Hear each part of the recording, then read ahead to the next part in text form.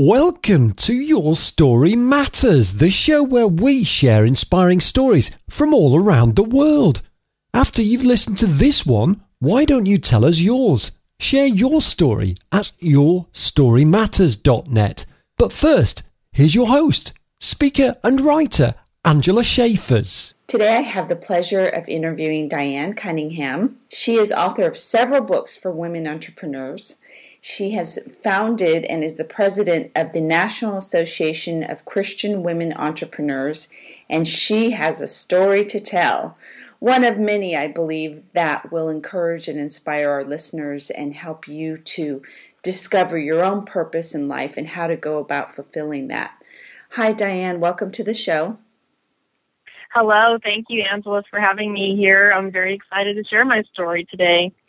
Thank you. I'm excited too. Of course, we've been connected on Facebook, and I've been associated with your group, the National Association of Christian Women Entrepreneurs, for some time now, and love all the things that you're doing over there and all the support and training and teaching you give to women who need that to pursue their own hopes and dreams. Before we talk about that and some of your writing and the things you've done with the books, can you start with a little bit of background about you, perhaps your early years, how things led into your early career, that type of thing? Sure, yeah. My journey started out as a counselor. I have my master's degree in counseling, and I got that because I knew I needed counseling as I was growing up and as I was journeying through life. I sought out counseling and really learned about that profession by the healing that I went through, and then decided to go into that as a career and as a profession. So that's how I got started, and I got my master's degree in counseling and worked for a long time with domestic violence and addictions and in an employee assistance program. And that was a healing part of my life. It was a gift to me. As a result of that, some things took a different turn than I was expecting, as life always does. And that led my story to change drastically in a way I wasn't expecting, which we can get into either now or as we go along through the interview. But my life changed, and I couldn't work in that field anymore related to a choice that someone else made and the effects it had on my career. And that's how I ended up in coaching and speaking and working with women as a life purpose coach.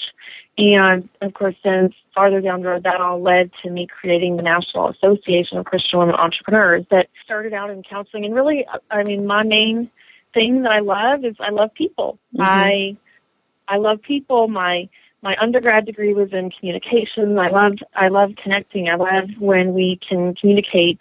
That's way easier for me than Excel spreadsheets or any numbers or any of those things. It just comes naturally to me. So I love the sharing of people's stories, the journey. How did we get where we are? And how can I help you get to where you want to go next? That's exciting to me. And I love that because one of the things that I know to be true about the messages you share through the association and inspiring and encouraging others is to really live out your passion and purpose. And so it's so important for people to understand that if something isn't really a fit for them and they're not passionate about it, it's probably not the thing they should be doing. Exactly. And I know that changes and shifts, and if we aren't paying attention, we can get stuck in a role or a model that is not working for our personalities as we grow and as our lives change and evolve over the years. And we really have to be paying attention to what is our passion, what lights us up, and then be totally devoted, relentless about chasing that down. Absolutely. Now, you mentioned some things that needing therapy in your childhood, and you mentioned having evolved from your childhood on to discovering that you wanted to help people and be a therapist. What were some of those things? Because, of course, those lead into how you were able to deal with the challenges, if you will, that impacted your life later on. Well, yeah, throughout my childhood, I would say I struggled with depression. That was one of the issues that I struggled with as growing up. the family that I was in was intact. My parents got a divorce when I was about to get married. My parents were in the midst of a divorce. And so they stayed together for a long time. In fact, I think they stayed together longer than was healthy. But I was the oldest. I was the oldest daughter of 3 girls. And I, as a result of that, felt this compulsion to take care of everybody, to take care of my sisters, to take care of my mom, to be kind of a buddy to my dad. And I took all of that into me, and I didn't know where to put it. I didn't know how to deal with it. So part of the struggle I went through was depression. Some of the other struggle was eating. I basically really had an eating disorder, and would say I still struggle with that. Part of that is eating too much, and then during a season when I was in high school, I chose to stop eating because I thought, well, I'm sick of it. I don't want to be like them. I remember this distinct thought. I don't want to be fat like them, and I'm going to do anything I can.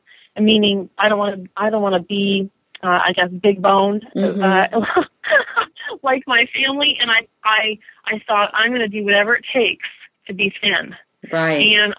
And I worked very hard on that. And basically, I would say I was anorexic.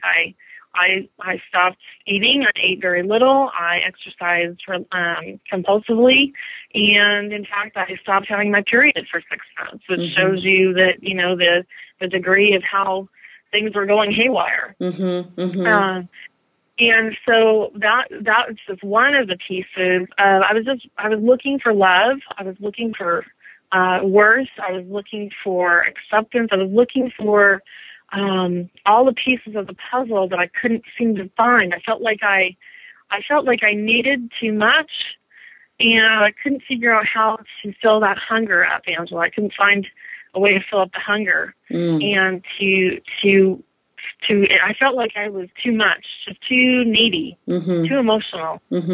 That's powerful. Great observations about yourself also, and something that I'm sure a lot of the listeners can resonate with, whether they're going through that now or have gone through something similar. What was the turning point in that helped you to seek help or get help or start changing that mindset, if you will? Well, I really think the turning point, there was a couple different pieces of that. This was all happening in California, and I had applied to go to a college, a small Christian college in Washington State. And my mom was very encouraging to me in that. And I believe that leaving home and being able to go to a new location, it was very hard. It was very challenging. I remember feeling very homesick, even though I desperately wanted to leave. But I was able to begin to find my own voice. I was able to kind of unwedge from the fixing and the codependency and taking care of everybody else except for me. And so getting away from that dynamic was a turning point. It was I believe it changed the course of my life, and it gave me a place where I could grow, learn. That's where I found this, got my degrees, and I created a place for myself that I felt I was very worthy. I was very validated. I was very much able to explore who is Diane, right? Who is she? And so I think that was the main thing is that those 18 and 19, those early years, those college years, and then having some amazing women mentors that during that time changed my life. That's awesome. And I know that that's really something that helps a lot of us, not just women, but men too, is having that support system, someone to talk to, someone to trust, someone that you can share with, and someone who certainly can be a good role model. And I always recommend people reach out to others, because there's often a lot of people around us who want to help and can be that person for us. What would you say to the listeners who may be going through what you were going through and struggling maybe even with the transition of going from child to adult, young adult? Were there things that helped you to survive those years of turmoil? Because as you know, some people do other things. They become addicts. They consider suicide. You had an eating disorder. what are the things that got you through, though you weren't completely healthy and healed? Are there tips that you can share with the listeners to help them along this journey? Well, and I want to actually be very authentic here and say there was times where I did consider suicide myself as well. And I think that, and actually I was thinking about this just over the weekend because of the suicide death of Rick Warren's son. And that's the journey. A client of mine killed himself, which led to me losing my career as a counselor. So I think that we really have to, and I was hesitant about talking about that for some reason yesterday when I was posting about that on social media, and I'm not quite sure why I was, but I want to just acknowledge that you know, the things that I struggle with, addictions. I really believe I have a very addictive personality, and knowing that, I can easily go down the wrong road, whether that's shopping too much, eating too much, being very people-pleasing, drinking too much. I mean, there's many things that it can. It's called the addiction amoeba. It can go anywhere. And so, as the ways that I coped and the things that helped were counseling, making sure I always had a counselor or a support group where I could be real, where I could get feedback, support, mentoring, perspective. And many times that was very official with a counselor, a mental health counselor. Other times that was a group, a support group. Other times that's in my life, it's been a divorce recovery group. But I believe we need counseling. I believe exercise has been a key factor in my getting healthy life. And I believe that is, it's a non-negotiable for me. I walk, I run, I do Zumba. I know that I need to do that for my body, but more importantly, I know I need to do that for my mental health. It keeps me sane. It keeps me sane. One of the other pieces is definitely the things I put in my body that, how I eat changes how I feel about myself. And so eating, exercise, and really journaling. Journaling has been a huge factor for me, Angela. I have journaled all the way through, and in fact, I just recently moved. And when you move, you realize, oh my gosh, I have like 3 giant plastic tubs filled with journals. But I don't know. I'm not quite sure what else to do with them except move them with me. They're me writing my story. They are me helping myself by putting it out on paper and then praying over it. Normally I pour things out and then I write a letter to God in that journal. And of course that leads me to faith. My faith has sustained me, has kept me going, has got me through everything from all these things in my early years to my divorce that I went through about 2 years ago, a plane crash, and all the other things that just happen in your life that you weren't expecting. Which there's always many for all of us, and that's something that I love about people like you who are authentic and vulnerable and will share their story, because sometimes from the outside looking in, we look at people and think, oh, they have such a great life, they're so happy, they're so successful, but we all have a story and we've all been through different things. So I really appreciate what you're sharing and your openness, and I think it's important for people to realize that there's different ways for you to get through your struggles, and finding the right way for you is critical. So maybe it's a mixture of all the things you just mentioned, maybe it's 1 or 2 of them, but do something to help yourself get through the obstacles and the challenges, because you do have an option to not give up, to not go down the path of no return, and to really find a way to grow and heal and learn through the process of your tragedies, if you will. Yeah, we really do. We do have a choice, and we each day, and what I love about life, I really love life. In fact, I don't struggle with depression anymore. There's days that I feel down, but for the most part, I've created a life that works and keeps me in a different mindset. And every single day, every hour, we have a choice. and we can look towards the negative or we can look towards the positive, and that's a mental practice. It's a decision. It's about who you're surrounding yourself with. It's about the fact that you get a do-over. God gives us all another do-over every single day. That's right. And I just find that to be very hopeful, very inspiring. And we have so many choices, and it's about creating a string of those choices and creating a consistent habit, and that changes our life. Absolutely, absolutely. I want to touch back again then on the idea behind loss through suicide. I know that's a big topic right now. As you mentioned, Pastor Rick Warren's son has committed suicide over the weekend after years of struggling with mental health issues. And you mentioned losing a client to that. What do you say to listeners, whether it's a family member, a friend, a client, that have lost someone to suicide and may perhaps feel some guilt there? Well, I know what it's done to me. I know what it's done. My suicide was a part of my family too. My dad's brother killed himself right before I was born, about 2 months before I was born, so I never got to meet him. And there was this family shame and this, I didn't even know it had happened. They kept that from us for many years growing up. So there's this guilt, there's this shame, there's this kind of secrecy. And I know what happened to me with the death and the suicide of the client that I had. It led to me having a lawsuit filed against me. It led to the loss of my career.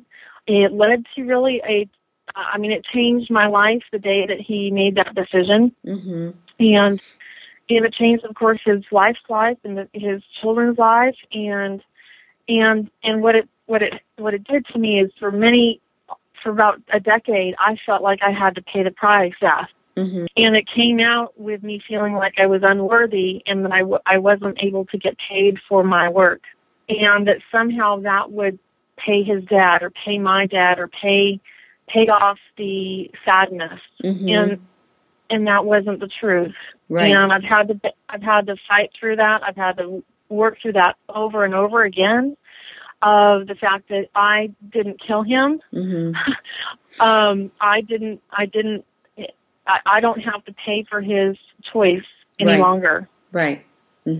Powerful. And that's, it's very powerful, and it's affected my feelings of worthiness. And I believe, all the women that I work with struggle with worth and struggle with how much is my value and how much do I charge and all this mumbo-jumbo stuff that I think happens because of being a woman and being a Christian. And then owning your own business, too, makes it just totally confusing. And so I believe that part of my message, and even just in the last 3 months, Angela, I've had to do a powerful, hard mind shifting with myself to raise my prices. And just I've had to have a coach to help me do that because of all that baggage in the past. I'm so glad that you shared that, because I think those are all good messages for everyone to hear.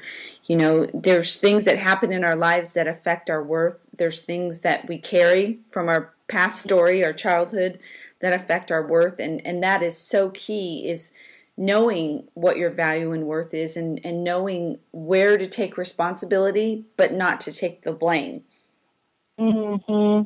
Right.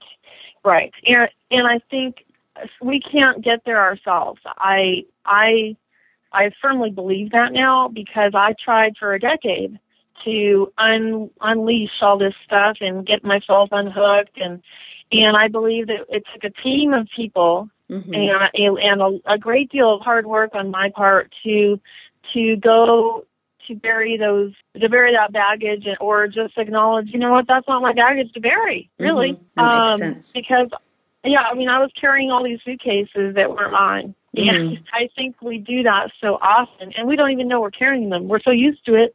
It's just like, oh, well, this is how it is, and we're just trudging down the road with these big tote bags. And it's a powerful thing when somebody just stands there with us long enough and says, you can put it down. You don't, Right. you know, and we have to help each other because we get so used to our own story that we believe our story is the only way anybody can see it. That is very true. And I think you're right. We tend to latch onto that story, especially from our early childhood or past and all the things that we say we are because of this story or that story. So I really appreciate that you've shared that, because that's where the hope lies, is that we can change the story. We can change the way the story's happening now. We can change the ending of the story, and we can certainly change the legacy that we leave behind from one that we might not feel as proud of or happy about to one that we can say, we know we gave it our all, we did our best, and we put forth an effort to really live our purpose. Let's talk a little bit about, I know you mentioned going through the divorce. You've had obviously a lot of things that have been challenges and obstacles for you. But before we talk about the association, can you share with the listeners about the plane crash and how that impacted your life and some of the ways you dealt with the after effects of that? The plane crash happened about 2 years ago. It was March of 2011. And this was me and I was married to him at the time, my husband at the time, Robert, and he had just gotten his private pilot's license.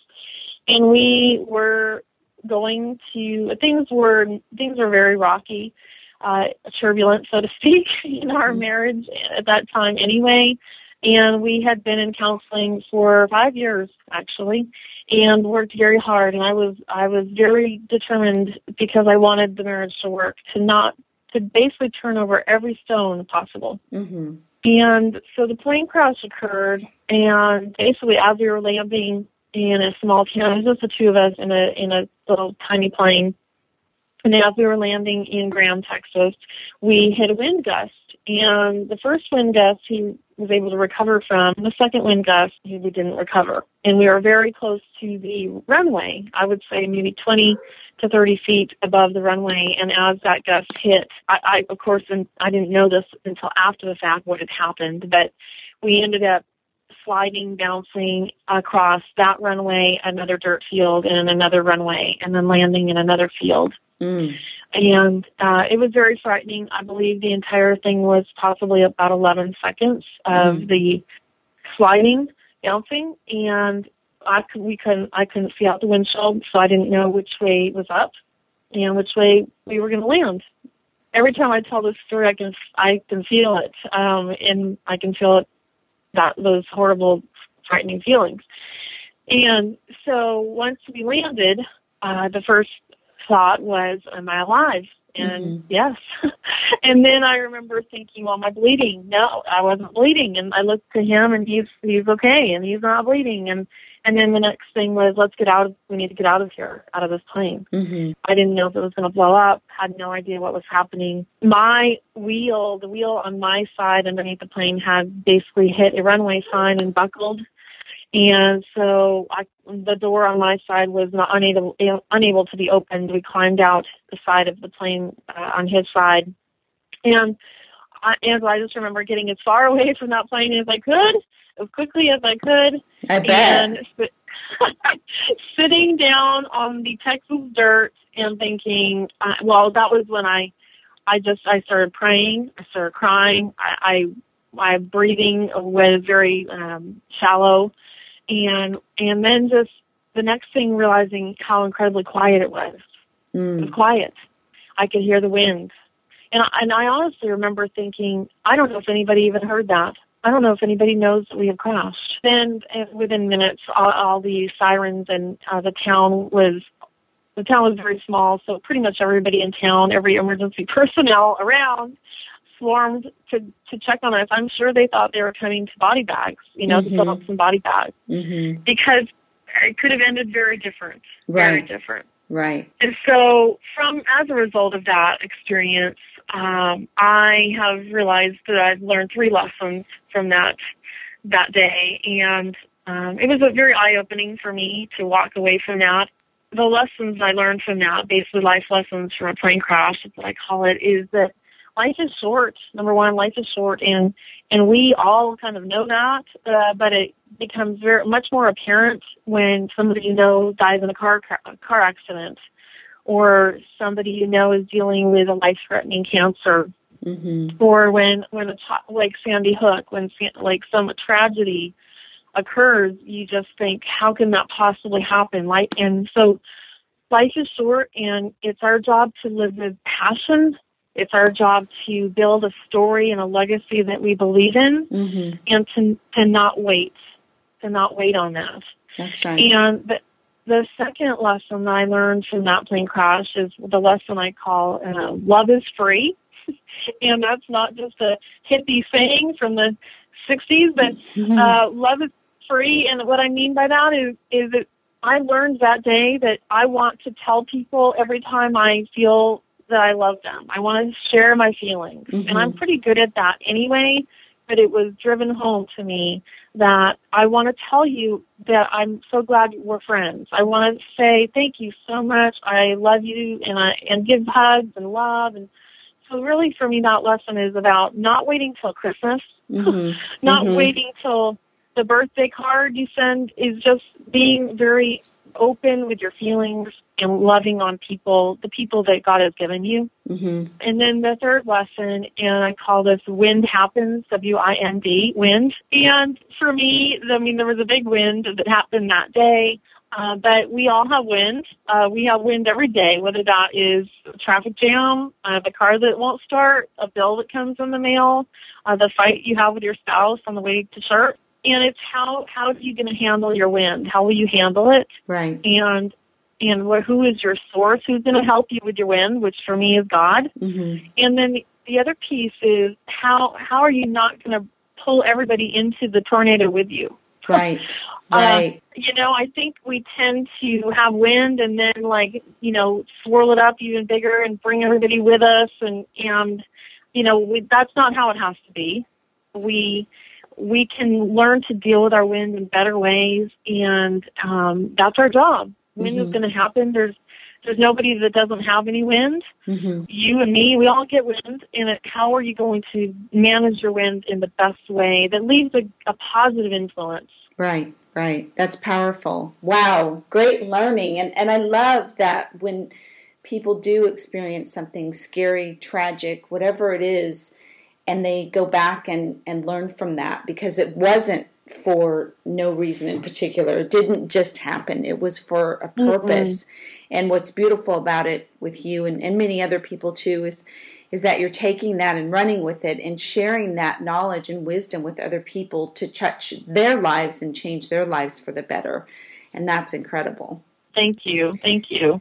And I know that's a lot of what's happening at National Association for Christian Women Entrepreneurs.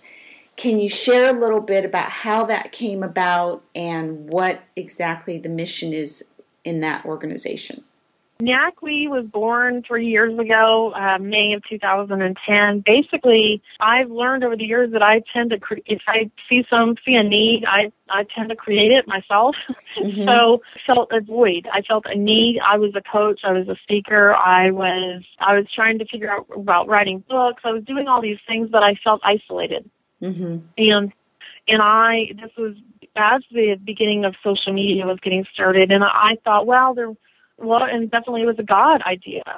The year before NACWE was born, everything I started failed miserably, and I had a lot of trouble with mentors that were basically dumping me, and there was many days the year before that I spent crying in my office, and I really thought, what am I doing? Why am I still believing in this crazy entrepreneur pipe dream? Go get a job, Diane, is what I said to myself. And I went on a lot of interviews that year, actually. And God has a way of giving us something, and if it's from Him, it's not going to go away. It's going to keep coming back to you, even though you keep trying to avoid it. That's right. So I finally listened, and I just know, if God tells me to do something, I'm supposed to do it, whether it looks successful to the world or not. So I created NACWE, and it took off right away, and we had 165 women join during the first year. And what was really powerful and the way God really, I could see God at work, was the first few people that joined, of course, they were connections of mine from my previous journey, or they were followers of me, or they had been my coaching clients. But when I started to see God in action was when I began to see people that I had never met, people that were not my Facebook friends, join. And I thought, well, how in the world did she find out about this? And I just sat back and I just watched. And I did a little bit more than that, actually. There was a little bit of work. There was a little bit of work going on. But basically, so what we do, and the reason we have been so successful is because we help women get the connection they need. Our 3 words are connect, create, collaborate. And we are a non-judgmental place for them to get the training they need on marketing, on mindset, on mission, and for them to feel safe enough to ask a question to find out how to market their horse training business, or to learn how to send out emails for their jewelry business, or we represent all different types of companies and women, but we all need to learn the same material. And the main thing that I believe has really set us apart is it's about having a safe place to have that support and sisterhood and prayer, and then to go back out and do what God has called you to do. Right. So very empowering, and I love that idea, because I know even, in certain circles that are women-based and friendly, there's so much competition. And so it's wonderful to have an organization such as yours where competition isn't the goal. The goal is collaboration, and as you said, connecting and creating more for each of us. So we're really not in competition. There's plenty for everybody, and it's changing that mindset that really helps. We have so much room to grow. We have such a foundation of women that are committed and growing, and we've added and changed things and adapted, of course, over the years. So now added a quarterly membership. We have a yearly option. We have virtual conferences. We have live conferences. And so it's a moving, growing. The business is moving and growing just as I am and just as each of these women are. And the great thing about being an entrepreneur is while I was going through these huge life changes, the business carried on. And that's awesome. Yeah, and I just think of so many for a while I was very hard on myself about the fact that we hadn't grown, and you know what? God is a God of grace, and being an entrepreneur is about having the flexibility that you can take care of yourself, get the support you need, do what you need to do, and continue to build a business too. Right, that's right. And really, it's not about the numbers. I'm definitely not a numbers person, because my theory is when we're changing one life, that matters. Right. And the ripple effect of impacting or changing or empowering one life is huge. And I think that's what people need to remember, and certainly to focus as an entrepreneur on what your purpose and mission is and what your goals are, and not have that unrealistic, if you will, vision of it has to be 1,000 or 1,000,000 or Oprah size. That's not what it's all about, because I hear stories all the time of people being encouraged and lifted up by your type of organization, your organization itself, people like you, and it's just amazing what that creates in helping someone, again, going back to part of your story, helping someone to feel their worth and having that place where they're accepted and embraced for who they are and where they're at right now. My philosophy is just the same as yours. It's really about each one reaching one. It's really about... As long as I have helped the women that God has given me, and I know I'm doing that, then I'm good. I am good. Yes. And the growth will come. The growth is just around the corner, and I know that God sees the bigger picture, and that sometimes we aren't ready to grow. And I believe that. I think we all want to grow. I know I am definitely an action girl. And if I had my way, we'd have 1,000 members. But you know what? God knows better than me. That's right. Yes, I believe that too. It's all perfect timing. I constantly say that. perfect timing, not just for us, but for other people. Perfect timing as far as being connected to a particular person or hearing about a particular organization or even an event. So it's awesome that you share that, because I think a lot of people, especially us women entrepreneurs who may be questioning it sometime, what am I doing? We need to hear that there's perfect timing, patience, all of it kind of goes together with aligning just right to have the outcome that's supposed to be. Mm-hmm. And definitely, if anybody that's listening wants to find out more, they can come to our website, and we have got a lot of really great free trainings on there. It's nacwe.org, and we the first Wednesday of every month. I love doing this. I don't know if you've ever been on one of these that I do, the Inspired Business Cafe. But the first Wednesday of every month, we do this free webinar, and I tell you, I love this thing because we do training and teaching. So if anybody wants to come to that, that's open, not just to members, but to anybody. And that's where I really invite people to come and get a flavor, get a feeling for what it is to be surrounded. We all need to be surrounded by women that support us. And whether that's NACWE or any other organization, make sure you are getting the support, love, training, and godly holding of women that believe in you. That's so important. Very, very important. And it's everywhere. So when people say, I can't find the people or the groups, they're online, they're in your community, they're in your churches, they're in your groups. You just have to sometimes make an effort to go find them. Yes, yes.